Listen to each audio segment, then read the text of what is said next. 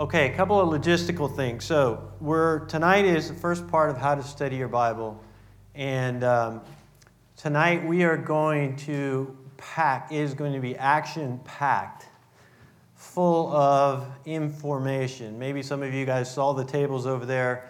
A lot of different resources you can use, tools, other type of resources that will help you as you learn to begin to study the Bible. We will be going through all that material. It is supposed to be an interactive class. I don't assume anyone here is at a certain point. If you have never bought a Bible, or nor do you even know what type of Bible or what version to buy, this is the great place to ask questions and to begin to get started, okay? For those of you who are further along, ask your questions that are a little further along. We will try to answer everything tonight if we can. If I don't know the answer, I'll make it up. And if you're not buying that, then maybe I'll ask Pastor Paul or something. But I'm kidding, of course. We should be able to get you an answer between most of the teaching team, and if not, we'll look it up ourselves, okay? So tonight is an interactive class. Here's the deal, though. Ground rules. Everything you say must end in a question mark, okay? We're going to try to get a lot of stuff in here. So if you ask me something that's a question that's helpful for you to learn how to study your Bible, then that is very productive. If it doesn't have a question mark on the end, but it's just your opinion on something that you want to sort of let everyone else know that you know what's going on, that is going to slow us down. And so this is not the night for that, okay? So I'm going to ask you to cooperate with me and only ask things that are actually questions and will be productive to where we're going, okay? Does that make sense? Everybody with me? You all agree to the ground rules, you sign on the dotted line, and you, under penalty of perjury, all right. All right, so you should have a handout. How should I study the Bible? All right, so we'll go through that. Also, you should have a Bible, okay? I realize not everybody owns a Bible. That is why we provide some Bibles for you. I'm going to try to stick scriptures up as we go along, but this is a class on how to learn how to study your Bible, so it's good to learn how to get around in your Bible. Some of us aren't even in the place where we know where the book is. This is the place to say, 2 Timothy 3:17. I have no idea where that is. And the person next to you can help you find that. There's also a page right in the front of your Bible that tells you where all the books are. And you can go by page number for now. And you can find 2 Timothy, and then you can chapter 1, chapter 2, chapter 3. You'll get there, all right? So this is a good time to begin to exercise your thumbs and move around in your Bible, all right? As I said, we have loaner Bibles. If you didn't get one, pick one up in the back. They are just that, loaners. We want to be able to loan them again next week, which requires you to turn them back in at the end of the night. Otherwise, there won't be any loaners for next week, okay? The resources on the table that we'll go through, those are all, most of those things I own, but the bookstore has a lot of them that you can buy, and we'll talk about different places you can buy cheaper materials anyway, online and stuff like that. So we'll go through all that stuff as we get going, but hopefully that covers everything. We're going to take a bathroom break at somewhere in the middle, short one, and then come back. Okay, here's my goal. My goal is to get through all of the sort of training on what different resources, why study the Bible, how to study the Bible, different resources to study your Bible, interact, question, answer, and then next week when Kyle Dickinson comes up to teach a certain type of Bible study called the inductive method, you guys are going to have time to actually break into groups, and we're going to give you passages, and you'll try to look them up and study them, and then we'll help you. We'll work with you. So next week is more hands-on training of using what you learned tonight and what you'll learn in the first portion tomorrow, next week. Does that make sense? Okay. All right, so how should I study the Bible? On page 2, it says memory verse, 2 Timothy 3:17, 3:16 and 17. Up here, 2 different versions. I'll read them both for you. All Scripture is given by inspiration of God and is profitable for doctrine, for reproof, for correction, for instruction in righteousness, that the man of God or woman of God may be complete, thoroughly equipped for every good work. And then in the NLT, which is a different version, all Scripture is inspired by God and is useful to teach us what is true and to make us realize what is wrong in our lives. It corrects us when we are wrong, and it teaches us to do what is right. God uses it to prepare and to equip His people to do every good work. So you can see, beginning, we're going to talk about versions in a little bit, but you can see how the version you choose makes a difference. And some are a little more expounding and a little more contemporary than others. And we'll get into that. But for now, according to this verse, what does God's Word do for us when we read and study it? Okay? Anybody?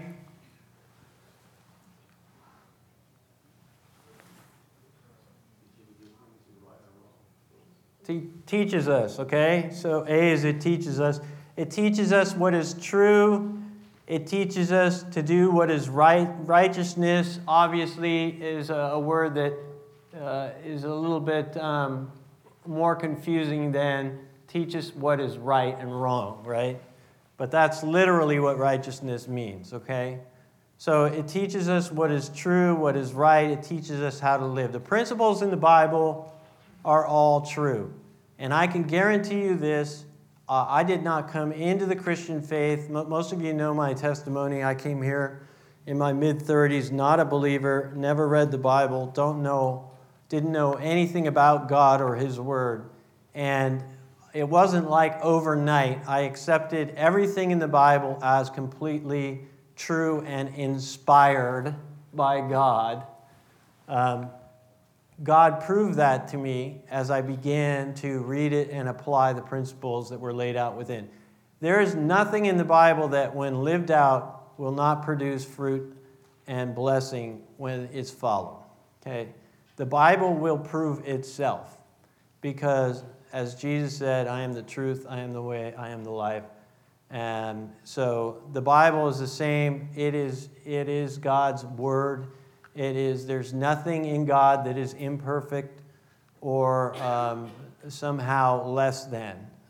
It will prove itself over time. Okay? B, what else does it do for us? And we're looking at that word right there. Anybody? It reproves us.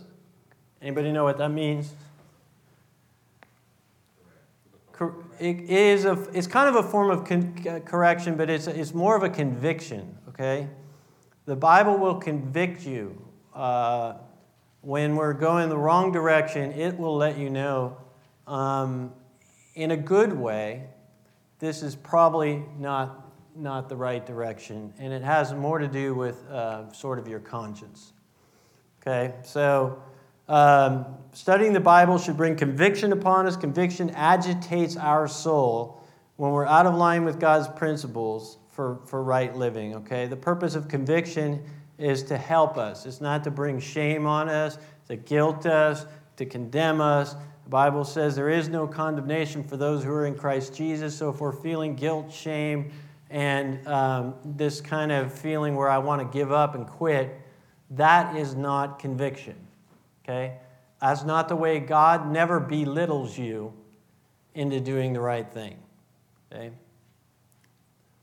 Some of us maybe had a parent who always tried to get us to do what was right by making us feel like this big about what we're doing. That's not the way God works. God convicts us. It's a drawing out. It makes us want to do better, it's like, oh, I know I'm doing wrong, but I want to do better, okay? That's more what reproof is, okay? And then what you said as the third thing right there, what does it do? It corrects us, okay? It shows us how to get back on the right direction.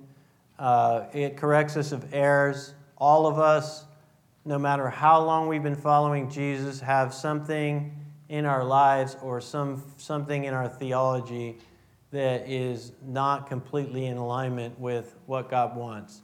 And fortunately for us, God is patient, and He doesn't show us all those things at once. Over a lifetime, He will correct us little by little. So as we move down the road, something that He had put up with earlier in your life, He may say, time to address this. Let's get this one cleaned up. All right. 4D, what else does it do? It is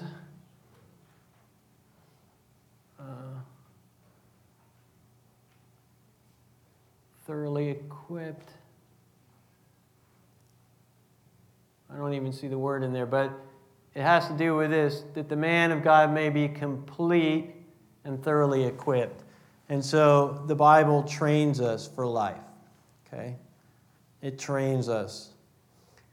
It conditions our soul in the same way that exercise conditions our body.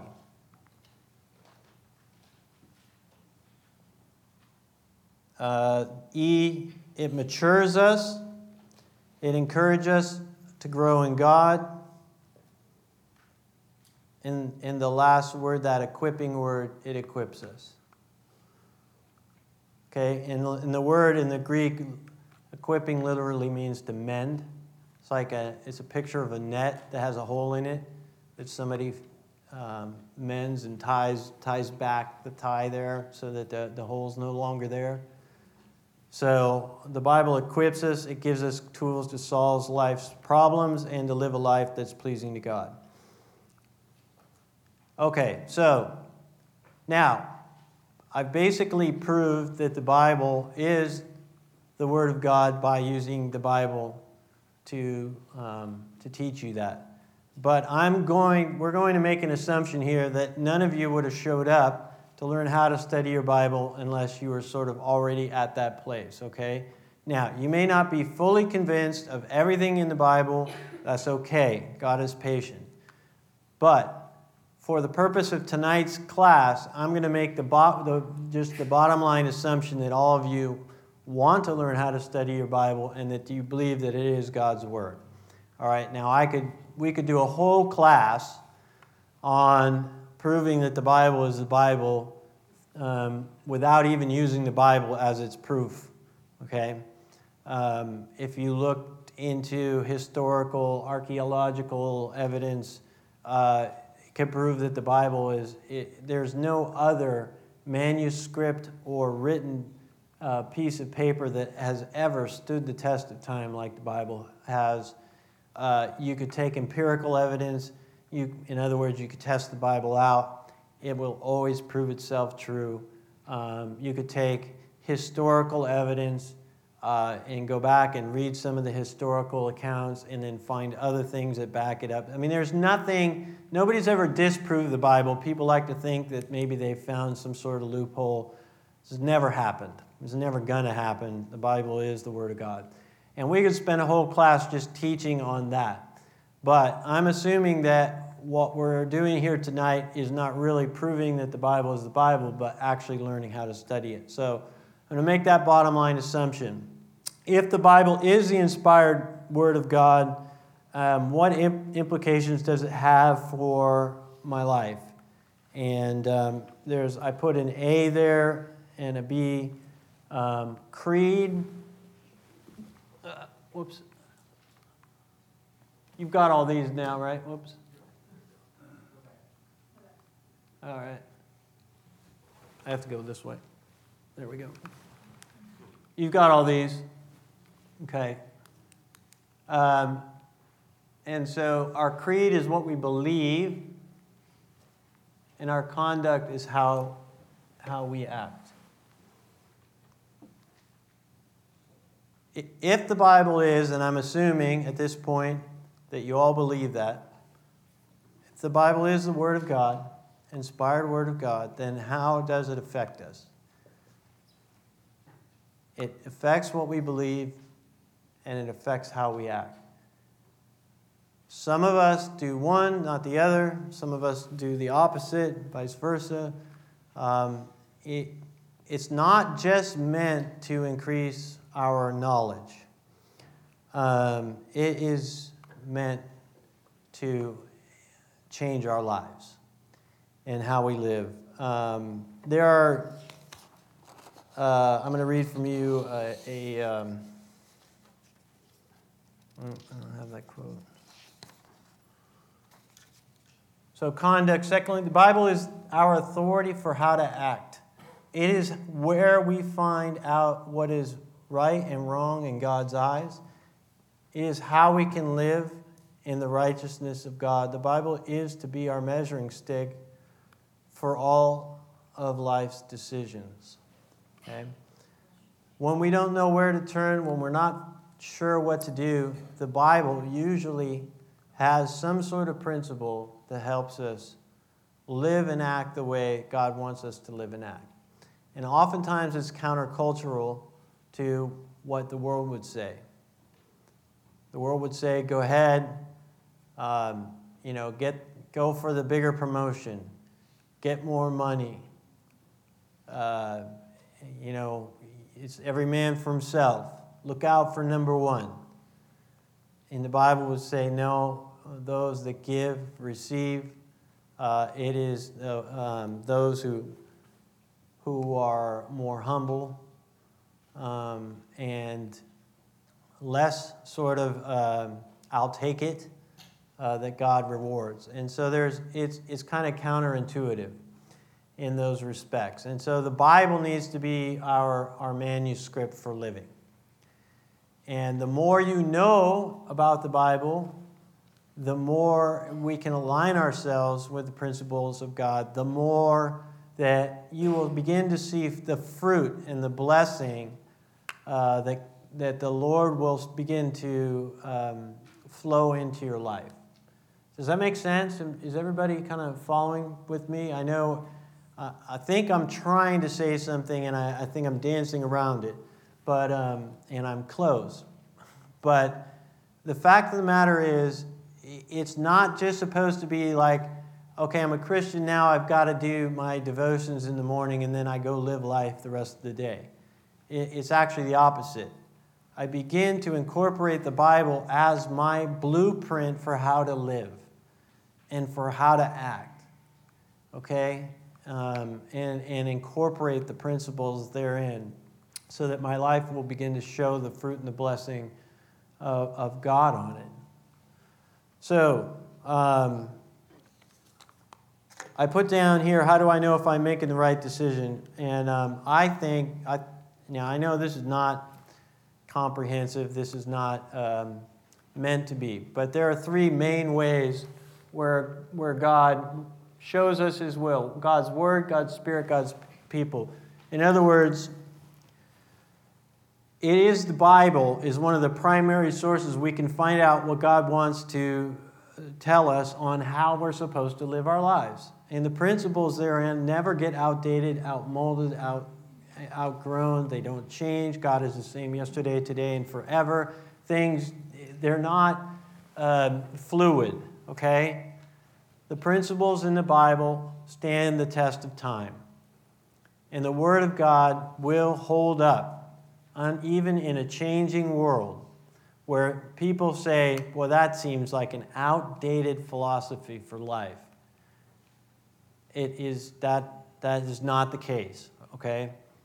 If you want life and blessing, begin to follow the principles of life. There's another way God will speak to us about how He wants us to live, and that's through His Holy Spirit. But part of that is reading the Bible. As we begin to, if the Bible is God-breathed, in other words, it's the Spirit of God breathed it into existence, then part of learning how to hear God's voice through His Spirit, is beginning to listen to the Bible. And now I'm not just talking about listening with my ears, okay? But it's also in prayer. It's also, in times of quietness that I can begin to hear the Spirit of the Lord, what He wants to say. So it's not always associated with the Bible, but they are connected in some way. And then finally, God's people. God, if you will incorporate into your life some form of personal connection with somebody you trust and love and develop a relationship with, they're sort of holding you to the things you want to do. And I think now of like an Olympic athlete who trains daily. They have a coach. They have a trainer. And the trainer is trying to help them achieve their goals. Well, when you develop a sort of relationship that we'll call an accountability relationship, the same thing is true. It's not so somebody can police all your stuff, look for the dirt in your life, sort of rub it in your nose. It is so that they can help you achieve your goals. And if your goal is wanting to know God better, to have a life that's more pleasing to Him, and to begin to show fruit in that life, then that person will be the person. Guess who God is going to go to when He wants to speak to you? He's going to go to the person that you've put up in your life that you'll listen to. I have a prayer partner that I have been praying with for over a decade, and I know if God wants to say something to me about how I'm living, if He wants to correct something, I know where it's going to come from. Now, that's not to say it couldn't come from someplace else. I have other relationships that it could come from. But it's probably not going to come from Joe Schmo on the street. I've had people who come in and say, I feel like the Lord wants to correct this in you. And I go, excuse me, what's your name? Because I have a bunch of people I pray with, and I'm kind of figuring God would use them to correct me if He really wanted to do that. So that's why you have other people in your life. God will use them to speak to you, okay? So 3 primary places for God to really, I think all of us, the premise of this is all of us want to live a life that is more focused on God, has God at the center of it. We're learning how to grow in our relationship with Him, where the fruit and the blessing of that is flowing out. And how is that going to happen? Well, those 3 things. And tonight is number 1. Did we go backwards? All right. God's Word. So, 2-part series, God's Word. We're going to do a 2-part series on prayer. Pastor Paul and Carlos's wife Barbara are going to do a series on prayer. And guess what that flows into? Wrong tool. God's Spirit. And then we're also going to do a couple of things on the Holy Spirit. We're going to talk about things like spiritual warfare and Holy Spirit baptism in this course. And then finally, we're going to do a 2-part series on community life and how to live in community, how to forgive and love one another despite our flaws, how to stay committed to others, the value of the local church. All those sort of things are going to flow into that community life one. So in this growth series, which is about, I think, 8 or 9 weeks, we will cover all 3 of these things because these are your growth essentials, okay? As a Christian, a follower of Jesus, if you can learn how to do those 3 things, you will be well on your way, okay? You will be well on your way. Does that make sense? Everybody still with me? Okay. So, here we go. How to study my Bible.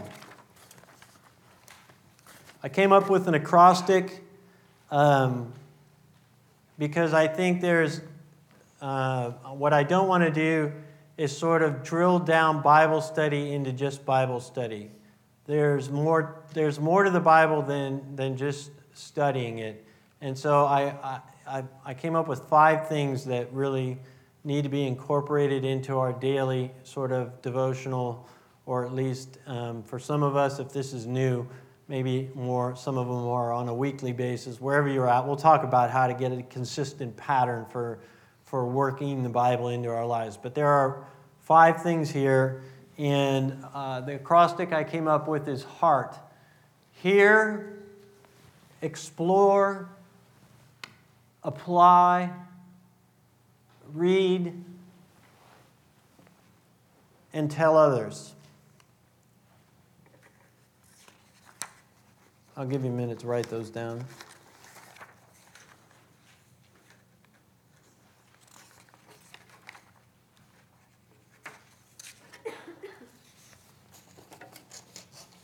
Okay, so H for hear. Anyone who is willing to hear should listen and understand. Matthew 11:15. How do we have ears to hear? He who has ears to hear, let him hear.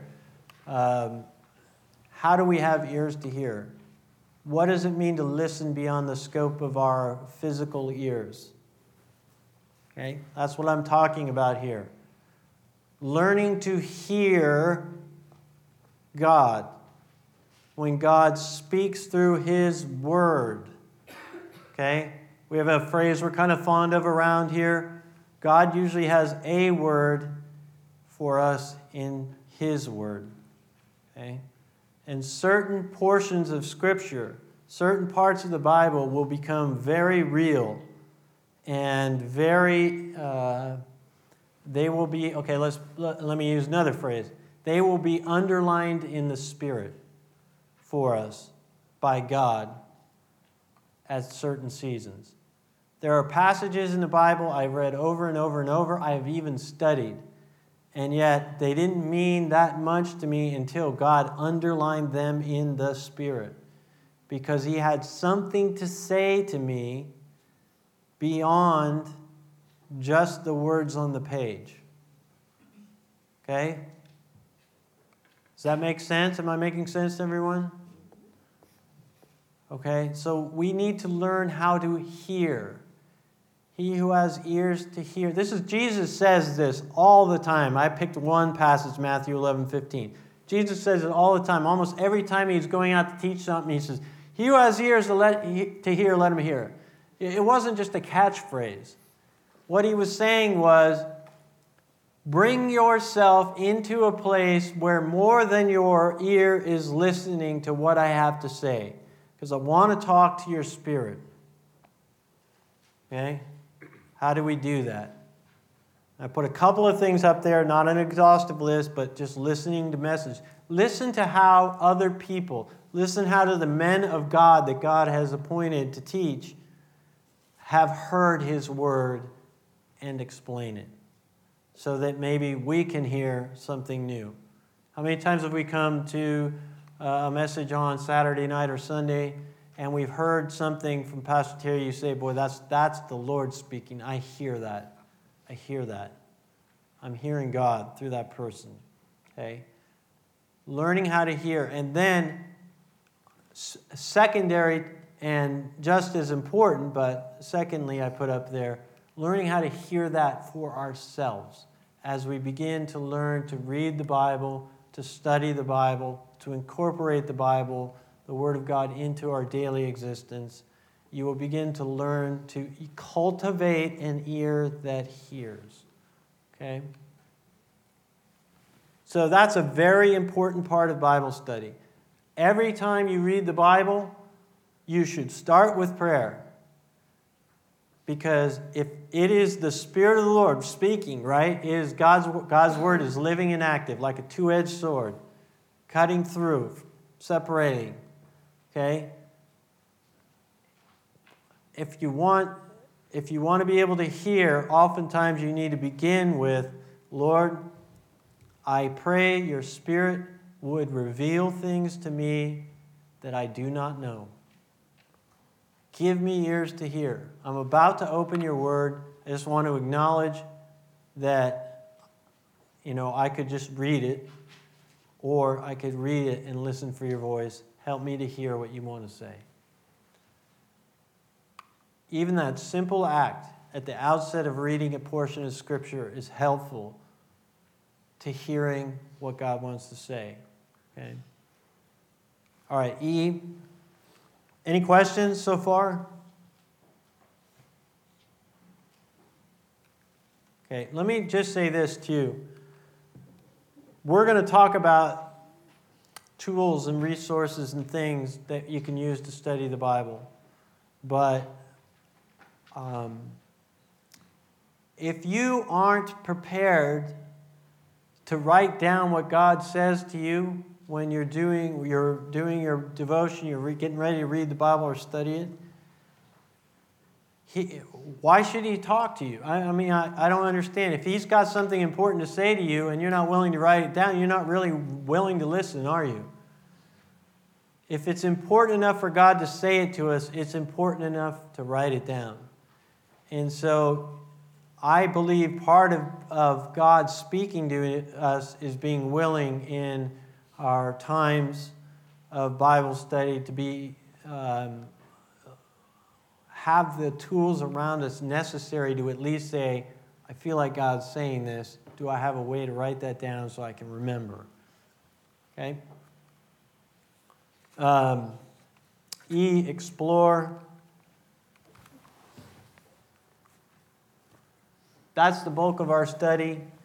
That is Bible study, exploration of the Scriptures. We're going to spend the bulk of the night here, so for time's sake, I'm going to skip it for now. We're going to quickly do apply, read, and tell others. We're going to come back to explore. Does that make sense?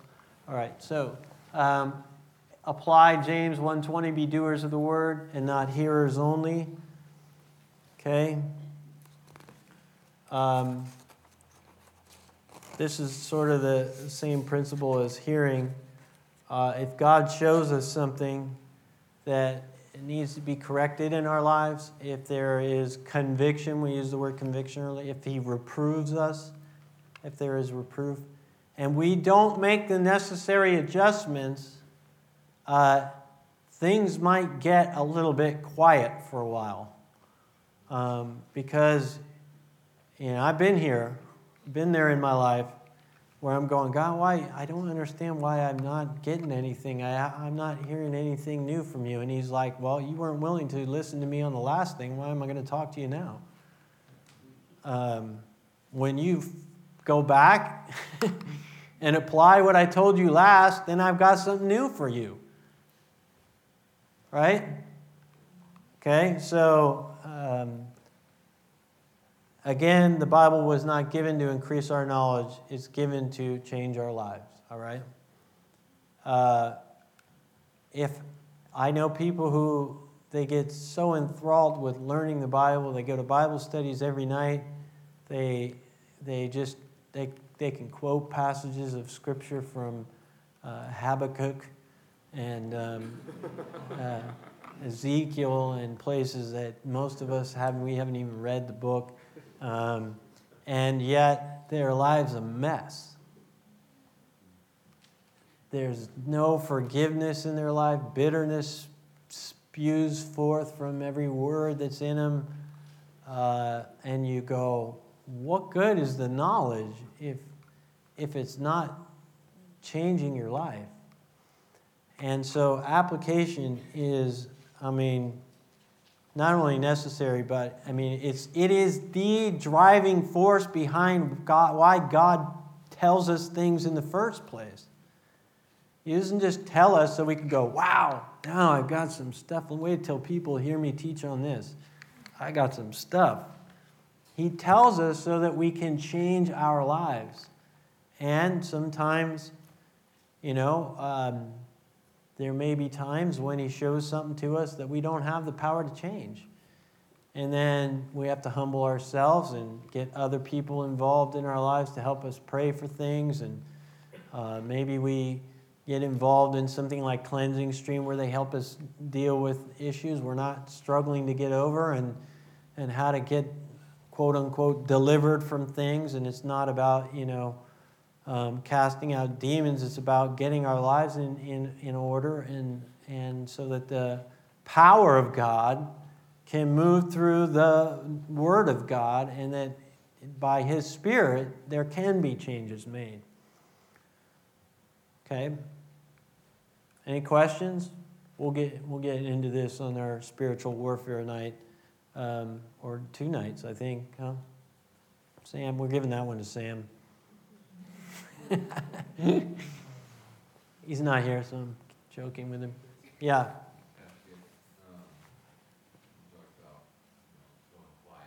Yeah.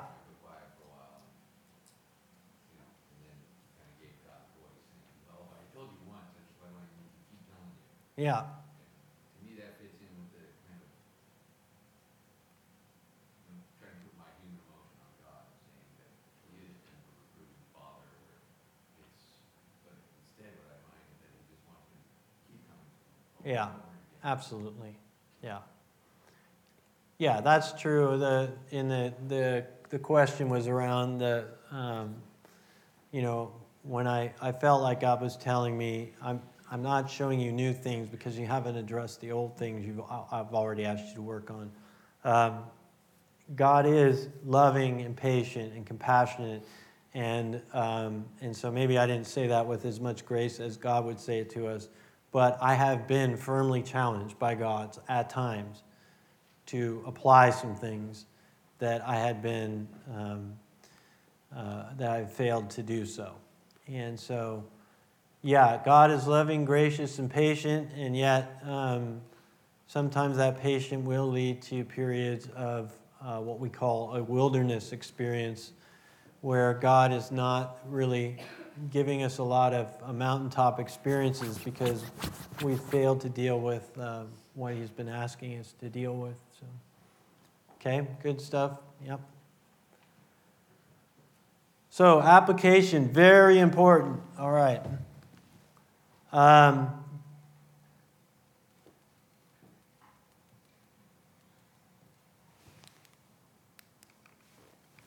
keep mixing these up. Read. Psalm 119:9 says, "How can a young man cleanse his ways? By taking heed according to your word." There is a value to just actually reading Scripture, okay, first of all, let me say this. I'm laying out for you a whole bunch of different principles. How this gets played out in the way you study and read the Bible is going to be different in every single life, okay? Just like every relationship has a different communication pattern, so do all of we have a different communication pattern in how we relate to God. And what you're going to need, I can only give you tools and principles. You're going to have to work out what works best for you. I know people who get really blessed just by reading through the Scriptures every year. They love to do it. It's like exciting. They talk about it, they start jumping up and down, start bouncing around, And when I talk about reading through the Scriptures every year, I don't quite have that bounce in my step. But that's a personal thing, right? But there are things you will get from reading Scripture that you cannot get from exploring Scripture. In other words, Bible study and Bible reading are 2 very different things. And you need to incorporate both. How much of one and how much of the other is going to be a little bit different for all of us. Okay? I personally love Bible study. And I prefer to spend a couple hours just digging into a passage. For a year, I might say, this year I'm just going to study this book. And I will get all kinds of resources to help me, and I will just dig into that book for a whole year. And other people, they aren't wired that way. I understand that. But God does ask us to incorporate both Bible study and Bible reading into your practice, because I will tell you, that just by reading the Word of God, right? All Scripture is God-breathed, right? The Spirit of the Lord is in it. You begin to nurture life into your soul just by reading it. And the Word of God gets in you. It gets in you. And at times it will come out of you because it's in you.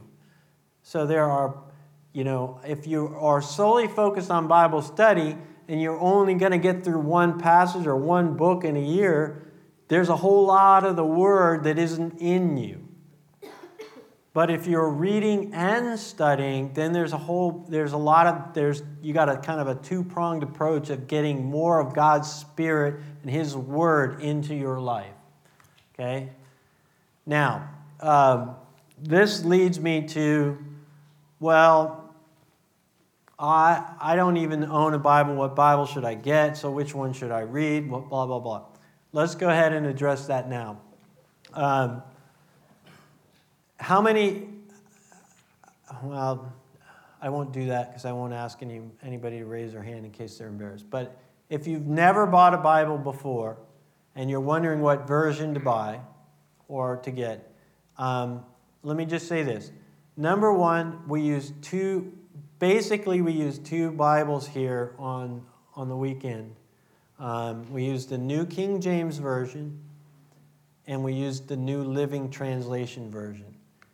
And the difference between those versions is one is really good for Bible study and another one is really good for Bible reading. Okay? New Living Translation is what they call a paraphrase Bible. In other words, they will take maybe a paragraph or a sentence or a thought and they will translate that thought into very modern and contemporary language. And so if you're just going to read the Bible and you want it to read like a story, you're probably going to want to get yourself a New Living Translation. Now, that's the one we usually give away. Like at the start of the year when we said, hey, let's all try to read through the Scriptures together this year. We gave away New Living Translations because it reads much easier. It's more akin to the way we would talk if we were having a conversation with somebody. So it has a great value in just that it flows much better. Now, the New King James Version is going to be a word-for-word translation, okay?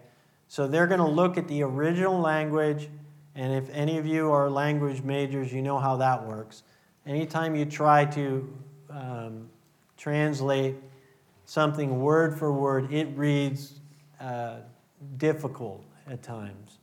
So the Greek might say something like, for thou ought not, just because when love happens, and you go, that makes no sense, but that is how the Greek words would be written out or something, okay? So they obviously have to pick and choose which words to translate in which order. But it will be a word-for-word translation. So when you're studying it, you can go back and you could say, all right, well, this is the original, this word is this word in Greek. This word is this word in Greek. This word is this word in Greek. You can't do that in the NLT because they just took a thought and then they just translated it in much more contemporary language. Does that make sense? Okay. There are three main types of translations. One would be the dynamic equivalence. In other words, when a word doesn't work quite right, they'll substitute a word, but other than that, it's word for word. That would be your New International Version, your New American Standard Bible, Bibles like that. Word for word translations, the Old King James, New King James, and I believe the ESV, English Standard, is also word for word. Then you have your paraphrase Bibles, which would be the Message, the New Living Translation, the Living Bible, Good News Bibles, those sort of things, okay? And if you've never read the Message, that's something all unto itself. I mean, the New Living Translation is contemporary language, but not quite like the Message. The Message will, like in the book of Galatians 3, I think it is, the New King James says, "O foolish Galatians." The Message says, "Listen, you blockheads." So you get a feel for the sort of grittiness of the Message translation there. So those, I could talk to any of you guys afterwards if you want more information on that. Hopefully that's helpful. Now the reason it's nice to get, now you could choose any Bible you want. A lot of people love the NIV. Most people choose the NIV because it comes in the most pretty colors. And honestly, I talked to a Bible manufacturer one time from Thomas Nelson, and it's like most of their Bibles sell because of what the cover looks like. And since the NIV is like the most common version, and they make it in the most like sort of cool, catchy covers, it's, those are the ones that sell.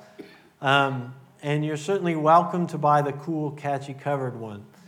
But you may want to prayerfully consider having a New King James or a New Living Translation because, as I'm going to tell you in a second, you need to memorize Scripture.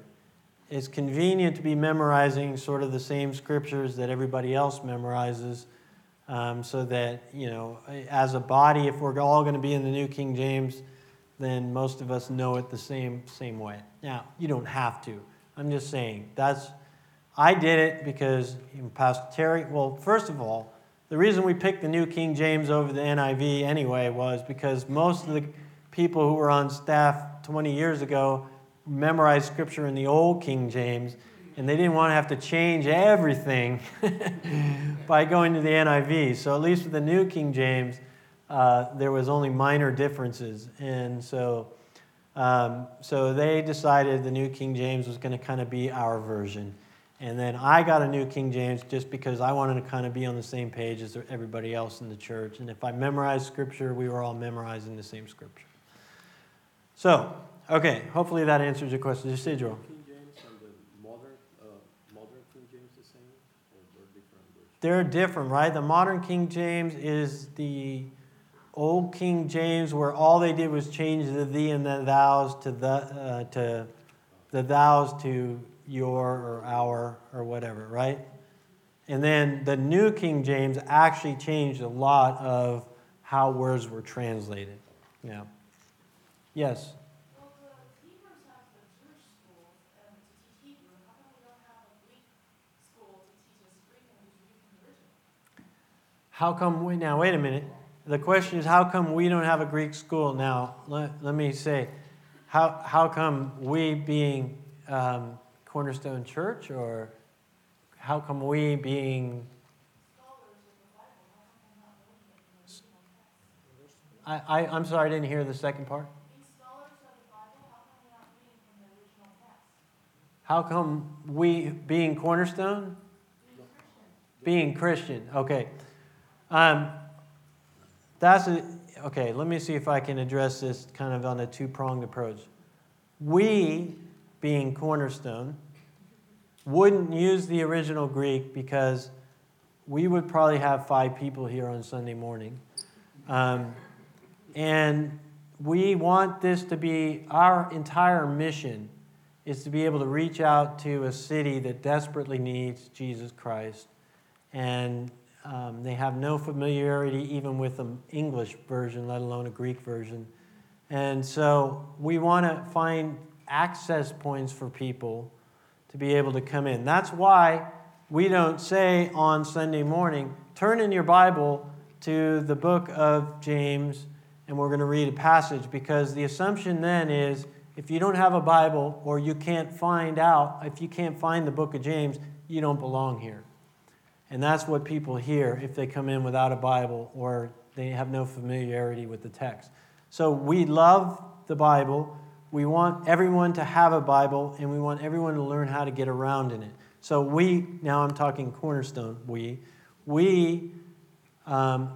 provide access points for you to bring friends who may not know Jesus Christ, and they won't feel like I'm left out.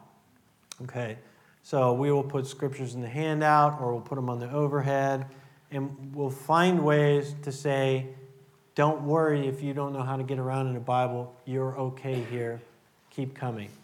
Now, we, being the Christian church, how come we don't just go back to the original Greek and study scriptures in the original Greek? Well, some people do. Many do. Other people have a little bit more difficulty understanding Greek. And then I will, thirdly, even the people that understand Greek disagree on how to translate the passage. And that's why you will see in different Bibles, some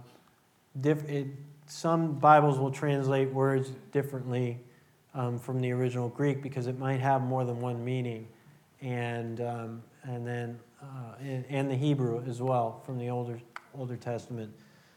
So that's difficult as well because people would still have disagreements about how a passage should be translated. Now, let me say this. Despite the fact that different passages are translated in different Bibles differently, none of the principles of the Bible or, what we find to be true on how to live is ever in question. It's not like they disagree with one another. It's only choosing a word here or there that you could say differently, but it doesn't change the meaning of a text. All Scripture is also to be understood in light of the whole counsel of God. And so therefore, if a passage seems like it's saying something that might be controversial or different than other passages, that has to be taken into account. Then you begin to read the Greek using all the other scriptures around that and saying, well, they can't mean that because the Bible doesn't contradict itself. And so here's how we're going to interpret that. So I hope that answered your question. Did it? Yeah. And also, I think fourthly, some people are just not very good with other languages. And I had to take Greek for the Bible college I'm in. I had to take 3 semesters of Greek. And as soon as I was done, I had a party. And and I took my Greek lectionary and burned it. I'm kidding. Sort of.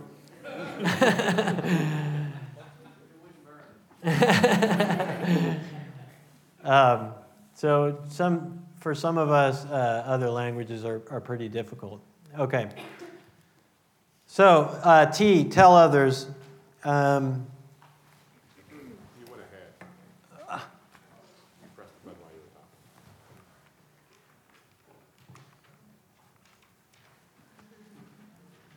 Psalm 119:11, your word I have hidden in my heart that I might not sin against you. Telling others helps us memorize scriptures, and then it also helps us to understand it better. The reason, number one, the Bible was given to what? Increase our knowledge? No. Change our lives. That's true even if you don't know God and you don't know the Bible. There are all kinds of people who are in places in life where they need good counsel. If you begin to memorize Scripture and understand portions of the Bible, you have the ability to speak counsel and wisdom into other people's lives. And when you do that, it does 2 things. 1, it reinforces what you memorize. 2, it helps you understand it better. Because anytime you take a passage and you have to rework it and rephrase it in your own vernacular and begin to explain it to somebody else, you come away actually understanding it better yourself. So the Bible is meant to be given away. I can tell you this. I worked 25 years for a tour and ferry boat company on the bay. And the people I worked with, they were all longshoremen, and they were, all the deckhands were hired out of the union hall. most of their language was the language of the docks, not the language of Sunday morning, if you know what I'm saying. And most of them, honestly, it was more like a construction site when, girls walked by and the hooting and the whistling's going on. And it was not a great place to work if you're trying to adhere to all the principles in the Scripture. And so what I found was, the first 15 years I was there, and I was, the drinker and the partier and the all that, they loved to hang out with me. They'd come up to the wheelhouse and they'd tell stories and they'd talk to me. And the next 10 years as a Christian, my wheelhouse got very empty. Because when they'd come up there and they'd use the language of the docks, I'd say, boy, I'm not real comfortable with that. And so they stopped coming. And I was okay with that. But here's the deal. Every single one of those people, when they had a trial in their life, going through a divorce, a kid who was on drugs, whatever it was, they showed back up in my wheelhouse when they had problems. Because they knew where to go. They didn't want to be there, just to hang out. But they knew where to go when they were having difficulty. Because they had seen the changes in my life. They had seen what God had done for me. And they knew there must be something there that can help me. And so when that happens, right, and those opportunities may be few and far between, depends on where you work and how open to God people are. But at least from my own experience, there were times in my life where people came and they needed a word from God. And if you don't have it in you, you've got nothing to give them. You've got no hope to give them. And so that is why it is really important to begin to develop some memorization habits. And I'm not talking about word for word. I wouldn't quote at them, well, you reap what you sow. And therefore, because you have the language of the docks, God is punishing you right now. That's not what they need to hear, okay? They need to hear life. And when you begin to memorize the principles in the Bible and the life that's in those words, you can speak life into people and give them hope, give them good counsel about how to make adjustments and to get more fruit. And so all of us will have the opportunity, whether you're, obviously Pastor Terry is the primary speaker, and so he's telling others every week. That may not be you, but you will always have the opportunity to speak some sort of life-giving principle to the Bible, from the Bible into someone else. At some point in your life, it will happen. And if you haven't taken the time to sort of commit to memory some of the things God has, and I'll use the phrase again, underlined in your spirit, and said, I want you to write this down. This is for you. This is a word for your life. If you haven't taken time to do that, you may not have the word to tell anybody else. Does that make sense? Okay. All right, so let's take a 5-minute break. We'll come back and we're going to go through the explore principle and talk about all the resources that I have on the tables over here.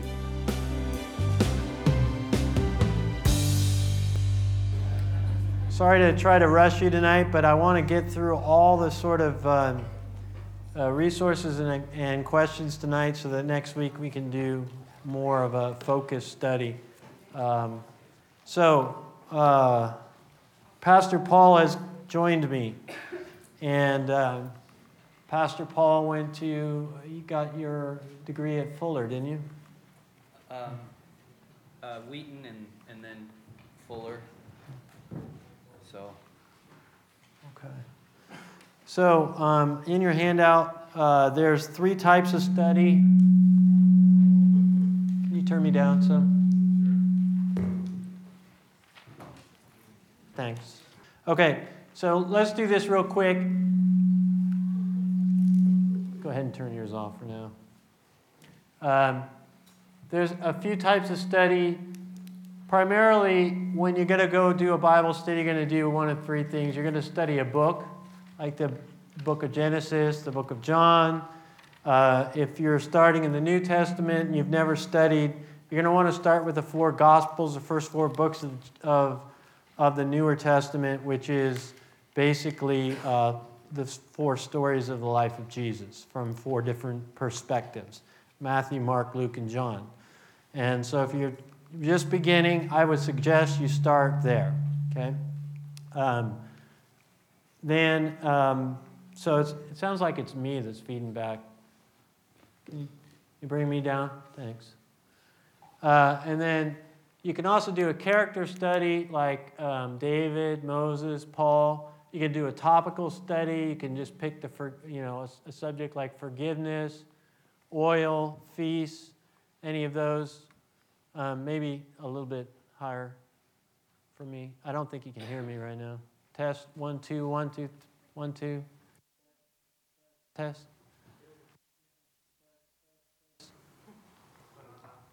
Test. There you go. Thanks. Okay. Any questions about that? Does that make sense? A lot of different approaches. You might want to mix it up. Sometimes I'll do books for a while, and then it'll get a little bit old and stale, and I'll switch, and I'll say, you know what? I'm going to do something like just study the temple of God that they built in the Older Testament, and just read a book on the temple and start looking at different passages from different books that all talked about the temple. Read Hebrews, which is sort of Paul telling us about how all the Old Testament sacrificial system in the temple and all that was a shadow or a picture of some of the things that are actually how it is in heaven. And to begin to explain this, and the temple veil was torn in two when Jesus died on the cross, and all of a sudden there was access to the very throne room of God through the death of Jesus Christ. And so there's wonderful pictures and things like that when you begin to do studies like that. Kai.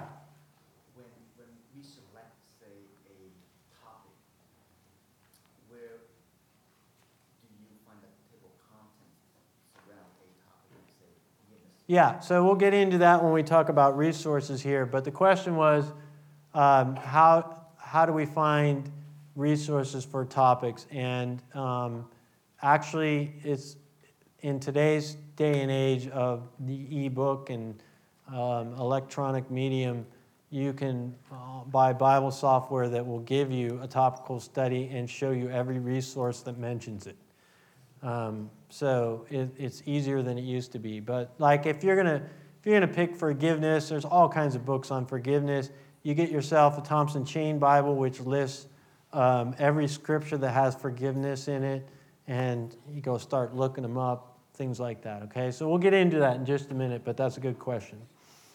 Okay, what Bible tools are available to me? Again, if you don't have a pen and a notebook with you when you open your Bible, then that sort of says to me that you're not really expecting God to say anything that's worth writing down. Right? And so, I mean, that's not to say that I don't read my Bible without a pen and a notebook anytime, but I'm trying to make a point. And I think the point is that you do need to expect God to speak to you when you open your Bible, okay? Other resources available to me, and here we go. So, Paul, take it away. Can I be Vanna? Yeah. Start anywhere you want. They don't have to be in order. Okay. Yeah. So this is a Bible handbook, and this would take you book by book. It would discuss like major sort of Right. overarching major themes. In this case, I open to Leviticus, which is always a scintillating read.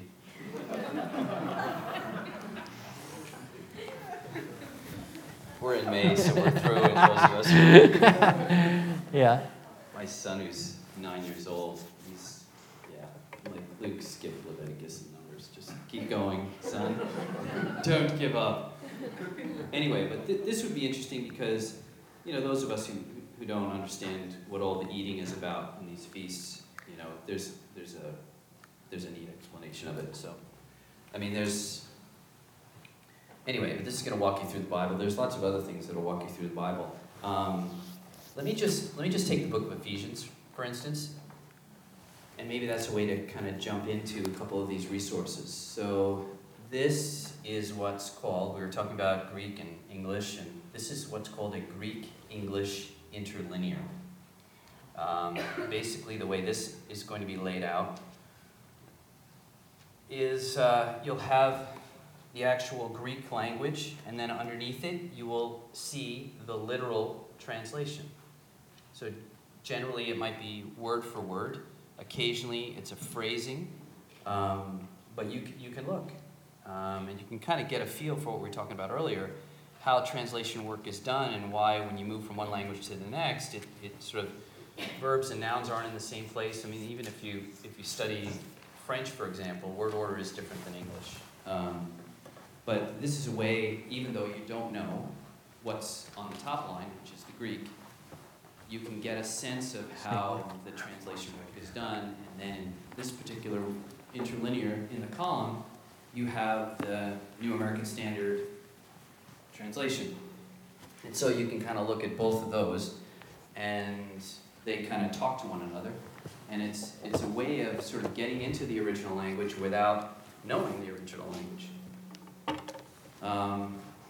So you could do that with, for example, the book of Ephesians. Then you could, I thought this was interesting, New Bible Dictionary. And this would have everything from characters in the Bible to cities in the Bible to, sort of brief introductions, outlines of books in the Bible. So on the topic of Ephesians, there would be a section on the city of Ephesus. And first thing it says, it's the most important city in the Roman province of Asia. All of a sudden you realize, oh, this tells me something about where he was writing. I mean, this was a significant kind of mover and shaker kind of city. All of a sudden I have a little bit more perspective on the book that Paul is writing. But it also has a general outline of contents. It talks about the destination, who he was writing to. It even gets into discussion around who authored the book. What was the overarching purpose? And so, in some ways, in study, you can sort of wade your way in to the study, depending upon your experience and your level of interaction. And even as you, for example, now, this is an introduction to the New Testament. This might, instead of having 2 pages, we're talking 10, 12, 14 pages of chapter by chapter, overarching themes, digging in a little bit deeper. And the same is true when you get into selecting commentaries. Now, commentaries can range thin paperback to volumes, to multiple volumes. And some of it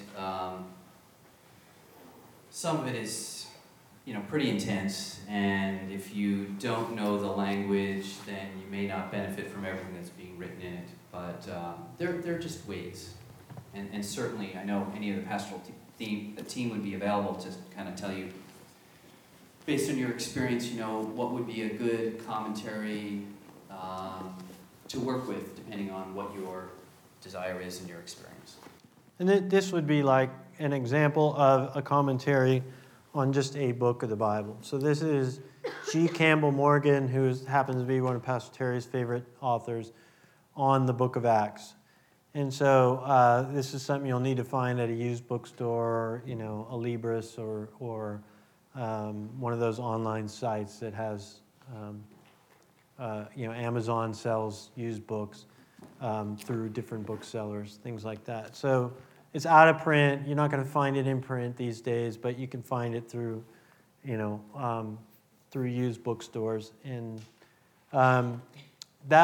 this is pretty manageable for a book of the Bible. Now, there are other, like if you get a commentary on the whole Bible, we have one there, right? Do we have a commentary on the whole Bible there? I think that was this one. Okay. No, maybe not. That's It's a an survey, introduction. yeah. This one right here. Okay, so this is a commentary. I'll lift it. Your Yeah. back is. So now that looks really big, right? Of course, as Paul's kind of holding it, it just doesn't look very big at all. It's so strong and muscular. It looks like nothing. But it looks kind of big. But you think about that. Every book of the Bible is somebody commented on there. So for each book, you're only probably getting maybe 10 pages. Maybe at the bigger books, maybe you get 50 pages, but that would be the most. Whereas this is only on one book. There's 66 books in the Bible, so if you got 66 of these, you see where you're going, right? Then you could get into I believe there's like an 18-volume set on Acts from somebody. Somebody with a lot of time. Yeah, it was Calvin or Wesley, one of those guys. Calvin, Wesley, somebody, they had like an 18-volume set on the book of Acts. Now, you would have to be like a fast reader to tackle something like that. But you could see the scope, the difference. You can get a whole encyclopedia on, just one book of the Bible.